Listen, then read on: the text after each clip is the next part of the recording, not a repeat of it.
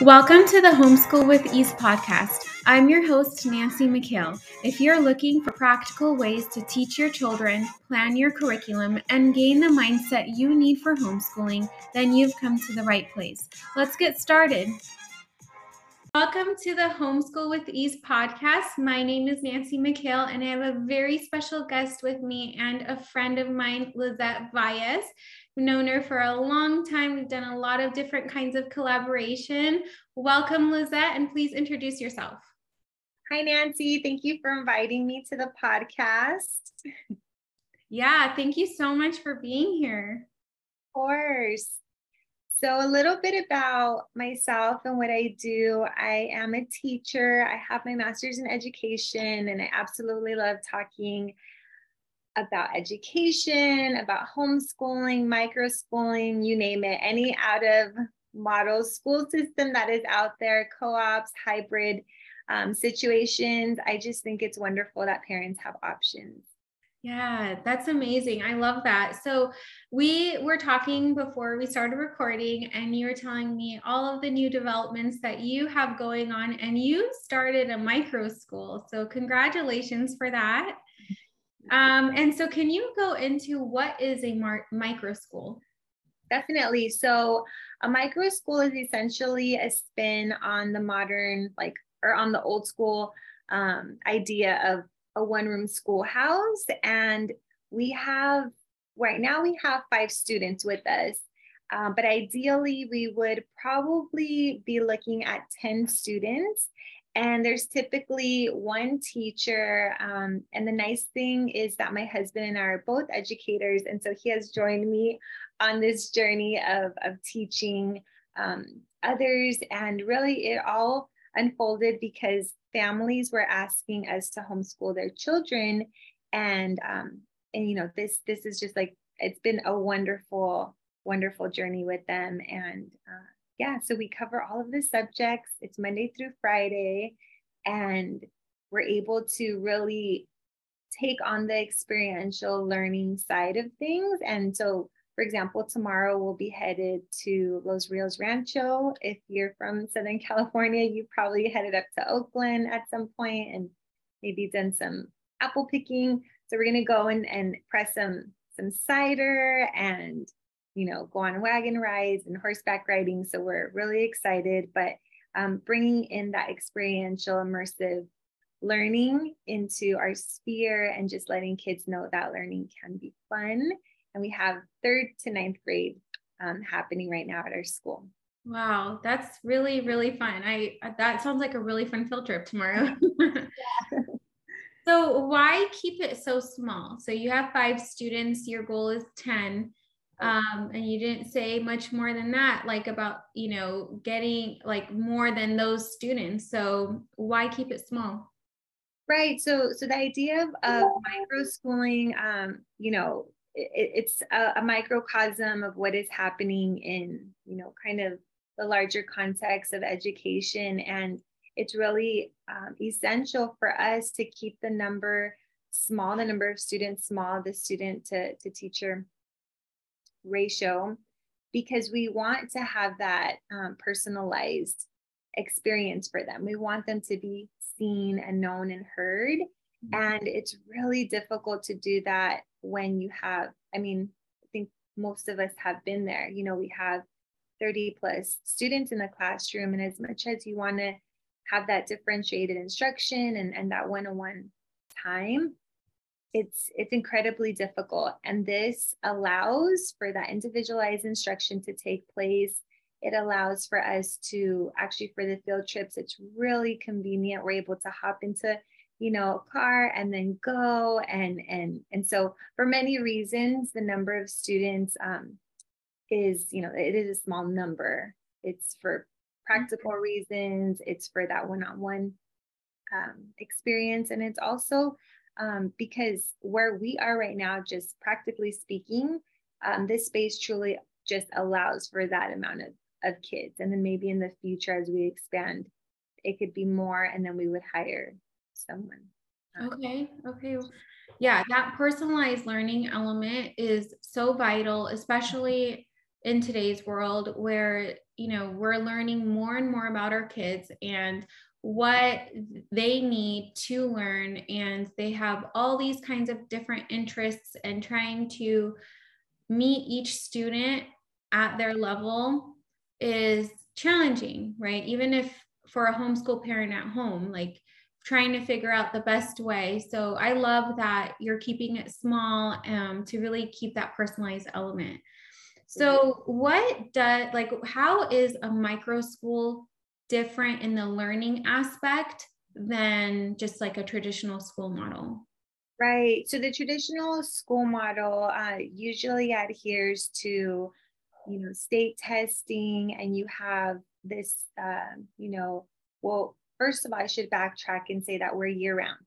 Mm-hmm. So right from the get-go, we're different in the sense that we don't approach the year as like a school year, right? It's not just a school year. It's a way of life. It's a way of we really use that word lifelong learner all the time. I think as teachers, we always say lifelong learning, Mm-hmm. but this is embodying that. We are lifelong learners. And so we say, this school year doesn't end in June, right? Mm-hmm. The school year doesn't just start in September. It actually goes all the way through. And we do have breaks in the middle. We have breaks here and there, but it's different. It's a different way of viewing the year, because every day is a day for learning for us, for our students, and really showing that in the classroom, outside of the classroom, that you can learn within the four walls, you can learn outside. There's no like specific designated area to learn. It's everywhere and anywhere. And so discussing that with our kids and really living that out, I think as teachers ourselves, and modeling that for them is incredibly important. So that would be one aspect, that it's year round.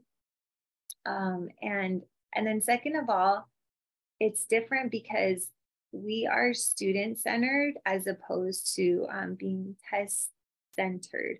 So we're not teaching to the test.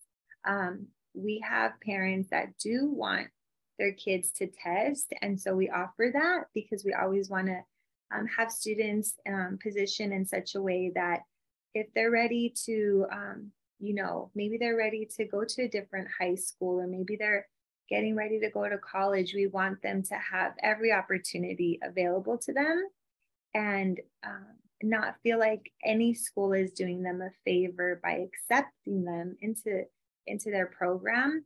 Rather, it's that this school would want them into their, want to go ahead and offer admission because they have so much to offer, because they're just, so full of all of these wonderful experiences. Part of that being, a micro schooling student. Mm-hmm. So we're different in that aspect as well. And I can't stress enough that tailored instruction, that customized learning, and you do this, all the time. You're customizing projects for different needs that a child is showing. So it's exactly like, that's kind of our thing too, where we're dedicating our time and our energy to make sure that we reach each student exactly where they are. Mm. And so talk to me more about the personalized instruction in your school. Like, how do you personalize the instruction? Even with 5 students, it can be a challenge, or kind of like a puzzle piece to figure out the best way to personalize that instruction. Definitely. So as I mentioned earlier, we have third to ninth grade, specifically 2 third graders, 1 6th grader, 1 8th grader, and 1 9th grader.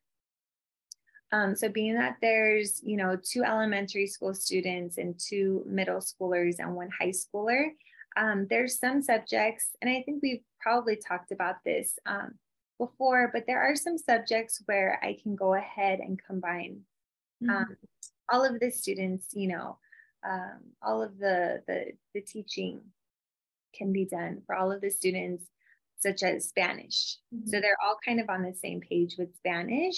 And that has been so fun. We went to Olvera Street and they ordered, their churros and their tacos and all of that and in Spanish. And we had a scavenger hunt. So they really had to practice what they were learning by speaking it out. So that's one way that they're all learning at the same time. They're learning the same thing at the same time. And then for the personalized part of it, my third graders each have different strengths. So one of the third graders is my son, and he actually really loves spelling.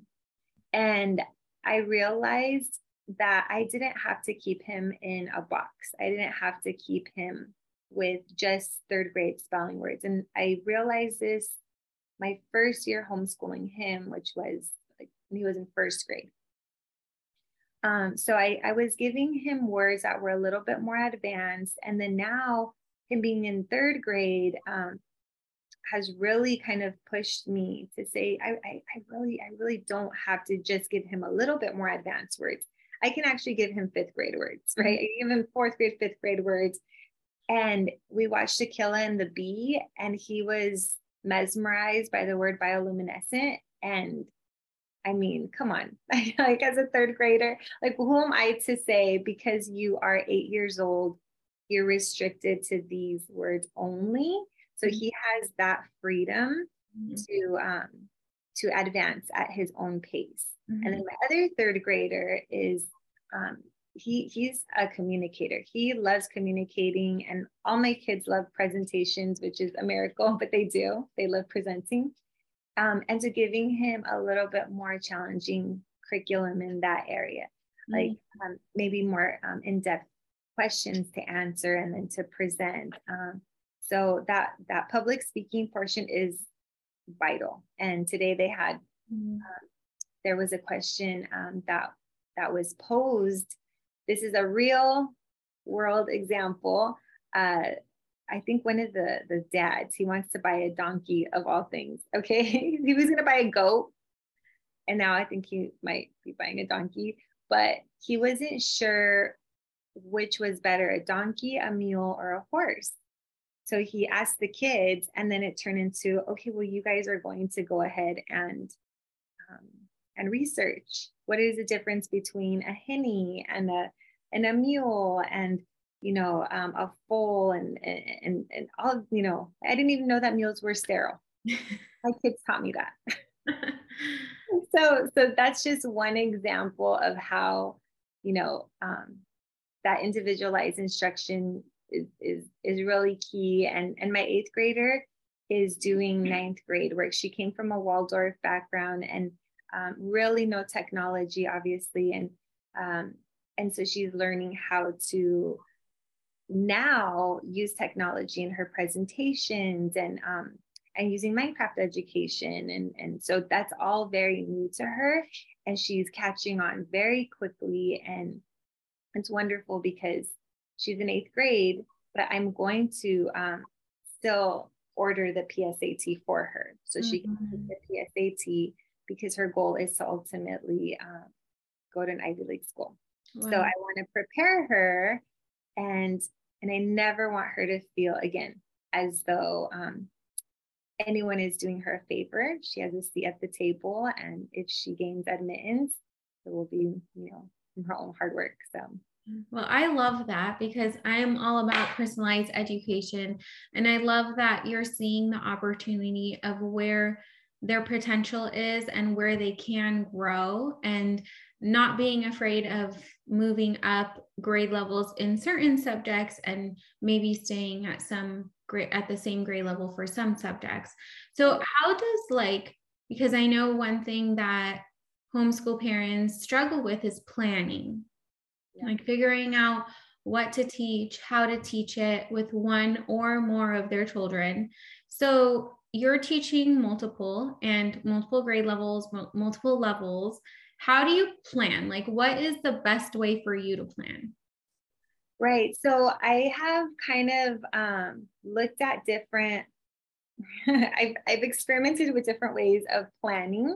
And the nice thing is that I ended up going back to what I know. So when I taught a lot more kids than I do now, I definitely was using my lesson planner. I had everything online, or in the beginning. So this is going back 15 years. I think in the beginning, I definitely used, I would write it out in my lesson planner book. Now everything is online for me, and that works so well. I use Homeschool Manager, and it's great because the students are able to check off what they have completed. So any assignments that they have completed, if they're parents. So I definitely bring the parents into the process as well. If there's chores for them to do at home, or let's say they have extracurricular activities, the parents can incorporate that into Homeschool Manager, and the student is then responsible for checking off what they have completed. And so there's ownership on their part. The parents are also a part of this process. And then, of course, we're there as their teachers. And so it's this really nice collaboration between all of us.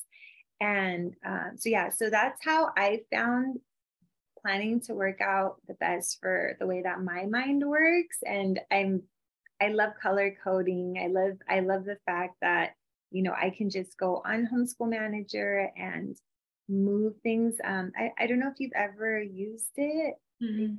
No, it's a really simple program, super user friendly, and it's meant for homeschooling families. It was created by a homeschooling family, and you can drag, let's say you have like a reading log. So my students have a reading log, daily reading log. I simply just I copy it to each day of the week, and then I move it over to the next week. Okay. They have their spelling and their vocab tests every week and their Spanish test. I move that over to the next week once they're done, and then you keep on going. So it's really nice, and I highly, recommend it, and it's very affordable. Very affordable. That's a really good resource. I'll link that in the show notes if anyone is interested, but thank you for sharing that. I think that would help a lot of families out. And so what kind of changes have you seen from maybe the beginning of working with your students and going through this personalized instruction and personalized everything for them? Have you gotten to see the changes of what through them? I have. So in the beginning, I think they were kind of missing when the whole pandemic started. I think we were all there kind of feeling, that loss, that sense of maybe, I know my son was a little discombobulated in the beginning, and I was as well. I was trying to figure out homeschooling, and now I think that we have found our groove. Now we feel comfortable in a smaller setting. And it's obviously been, a little while now. So it's not as new. It doesn't feel daunting at all. It feels like we've hit this stride, and now we're able to be as creative as we want to be, and so there's a lot of freedom in that. And I know that my students feel it. Our PE program, that was something that I think was on the back burner. Like, well, they're running around and they're playing, right? And there's unstructured like playtime. So, they're free, they're kids.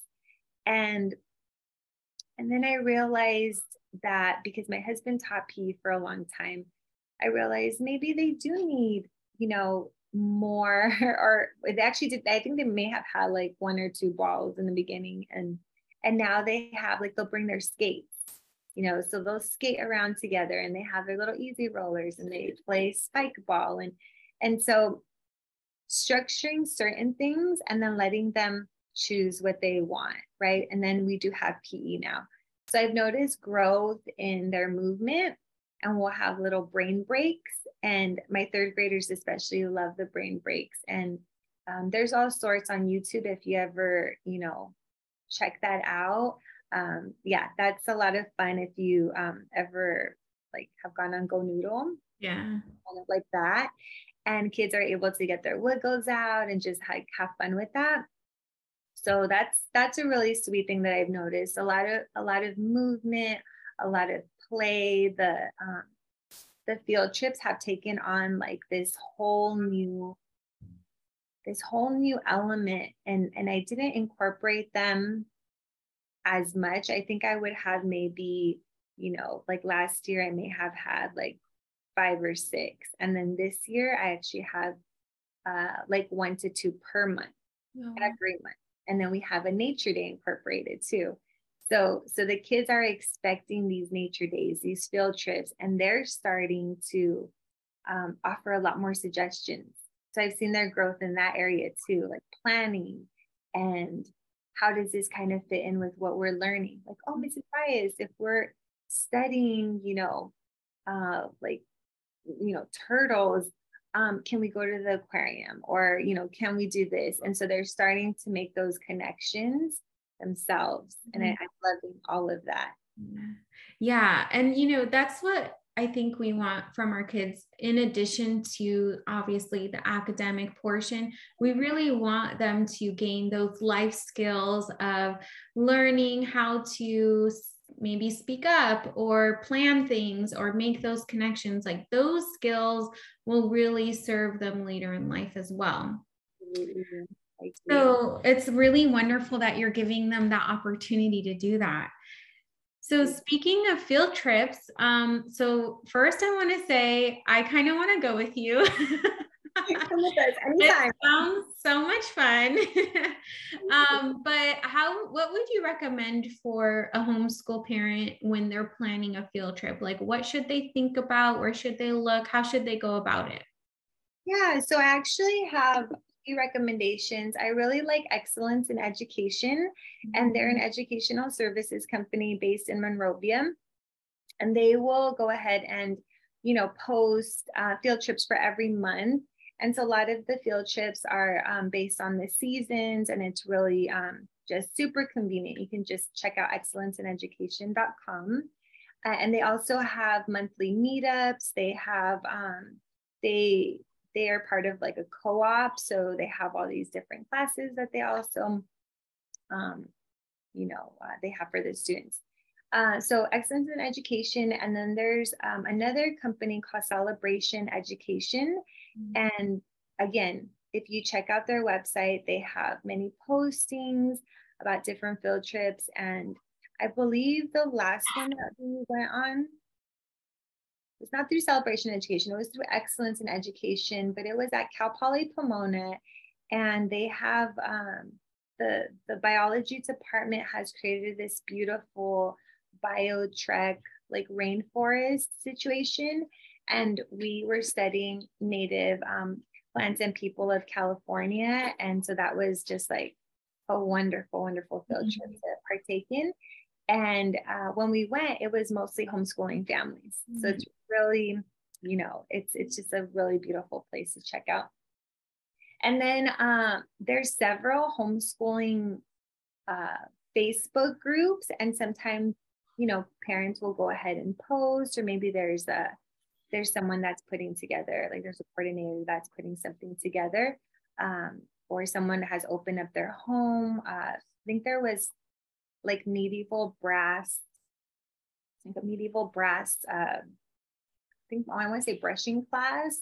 It was something to do with like medieval times, and I just thought it was so great. But there's so many opportunities. I would say check out those resources.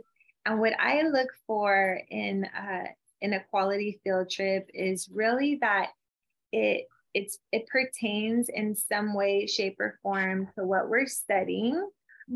Or if it's not in that moment what we're studying, something that I know that is coming up, I want it to relate to what we're doing. I want it to be engaging for the kids, really hands-on, and I don't want them to just be spectators. I want them to partake in whatever it is that we're doing. And so, yeah, I would say, and if it's a reputable, place, I know Cal Poly Pomona, and even if it's smaller, like lesser known establishments, as long as I kind of do my research, and I would recommend to anyone listening, do your research. Like who doesn't want to go on a wagon ride, do cider pressing? I had taken my son before, so I know this specific place. But if I had never been there, I would probably just check out some videos on YouTube. I might check out their Instagram account. Just to kind of get a feel of what is going on and if this is something that my kids would benefit from. Yeah. Well, those are great suggestions, and I will put all of those suggestions in the show notes. And so, how would you recommend for a homeschool family if they were interested in more of like a group setting, like a micro school? How would you recommend that they look for a micro school in their area? So there's a couple different spots. There is a center called National Microschooling Center, and they're based out of Southern Nevada, and they're just doing a really wonderful job of connecting micro schools, and they have a whole network going. So we are actually part of the National Microschooling Center now, and as far as I know, there's about 2 of us in California, and I'm sure there's more. So if you're listening, please register with the National Microschooling Center. It's free, and just a wonderful way to network and to connect with others. And then there's also it's called .school.com. So it's like aschool.com. And they have an app where you can go ahead and just put in where your micro school is, and essentially it'll tell you if there's other micro schools in the area. So that's like a really wonderful way to see. But I would definitely check out National Microschooling Center first. And then there's a lot popping up, so many that are popping up in Nevada, Arizona, California. We're a little bit slower moving with it, but yeah. Well, thank you so much, Lizette. This has been really wonderful and so informative. I've learned so much in this short time with you, and I really just appreciate you being here with me today. Is there anything else that you want to add for our homeschool families to hear? No, I just want to encourage everyone that is homeschooling. We see you, all of us educators, we're all in this together. So that's my encouragement. I'm cheering you on, and what you do matters, and it's so very important. Yeah. Well, thank you so much. And I really hope to have you back again. And I really appreciate you. Thank you so much. Thank you, Nancy. If you're wanting to plan a personalized curriculum and or learning plan to make sure that your child is really getting exactly what they need out of learning in the most engaging way possible, then connect with me, because I help homeschool parents all the time come up with exactly what they need to teach their children, how to teach their children, and in the best way that works for them and their family. So you reach out to me at nancy@buildaproject.net or visit buildaproject.net to learn more about what I offer. I'd love to hear from you.